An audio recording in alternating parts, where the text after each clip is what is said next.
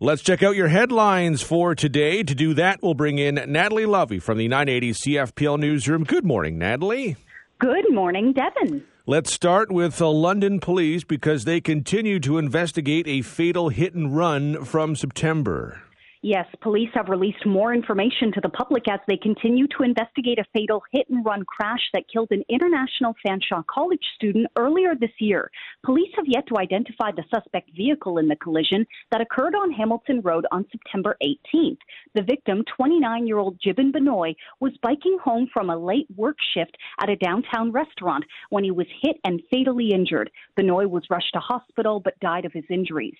Before the collision, the vehicle, which was reportedly carrying passengers, was seen on Richmond Street, and investigators are currently in the process of reviewing video surveillance footage from that area. Police previously said the blue sedan will have damage to the front passenger side of the bumper and windshield. The vehicle was also equipped with a loud exhaust system. However, investigators say the vehicle may have since been repaired. An additional photo of the suspect vehicle has been released by police and can be found on our website, 980cfpl.ca.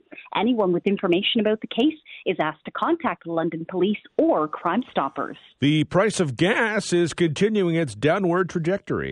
Yeah, really good news for drivers. Gas prices are set to fall tonight for the fourth day in a row. Gas dropped 3 cents overnight to sit at $1.34.9 for a liter of regular this morning, and they're set to fall by another 2 cents tonight to $1.32.9.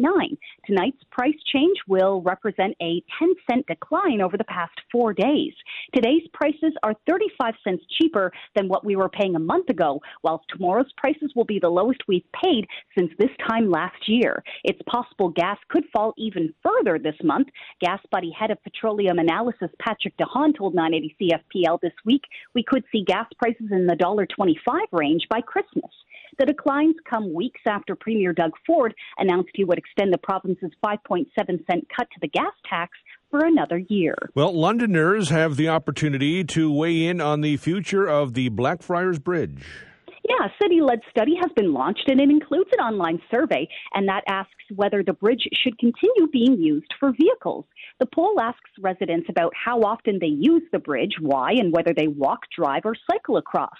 There were 1,200 signatures on a community petition to keep the crossing closed to vehicles the way it was through the first 19 months of the pandemic.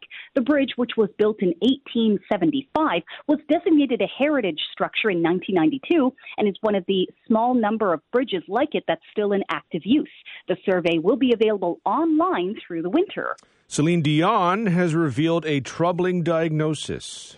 Yes, Celine Dion says the illness that has caused her to postpone concerts and interrupted her life has been identified.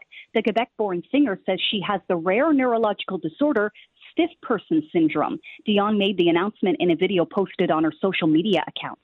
Neurologist Dr. Leah Kroll at Temple University in Philadelphia says the disease is so rare it is literally a 1 in a million diagnosis.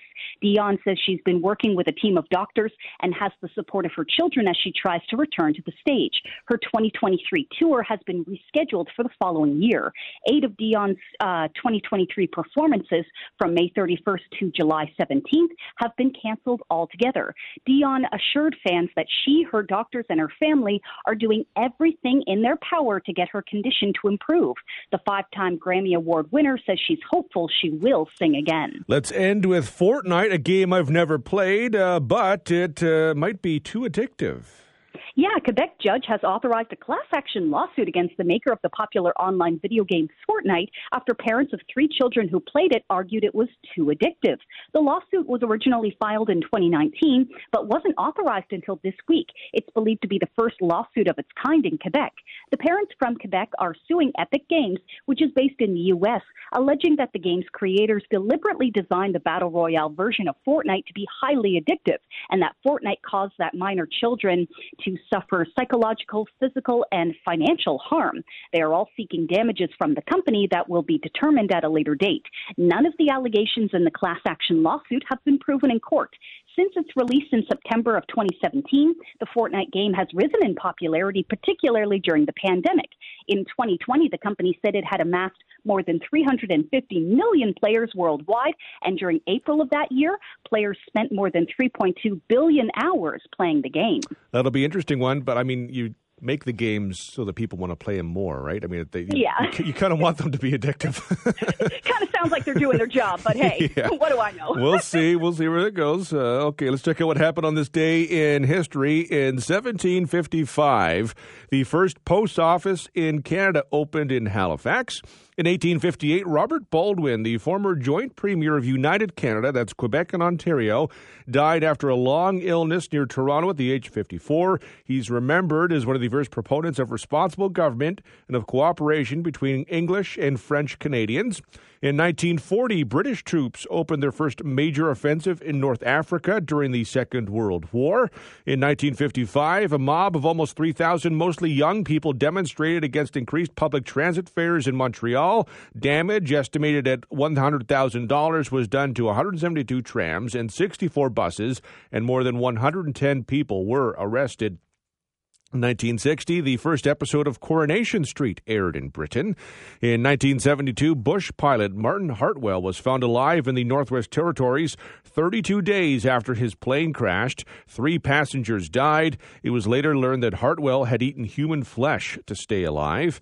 In 1992, Charles and Diana, the Prince and Princess of Wales, announced their separation after 11 years of marriage. The couple divorced on August 28, 1996, 1 year before Diana's death in a Paris car crash. In 1999, scientists at the University of Ottawa Eye Institute at the Ottawa Hospital announced that for the first time they had grown functioning human corneas. In 2004, the Supreme Court of Canada said that the power to change the definition of marriage lay exclusively with the federal government, not the provinces, and that a proposed bill to legalize same-sex marriage was constitutional. In 2007, pig farmer Robert Picton was found guilty on 6 counts of second-degree murder in the deaths of women who disappeared from Vancouver's downtown east side. He was sentenced to life in prison with no chance of parole for 25 years.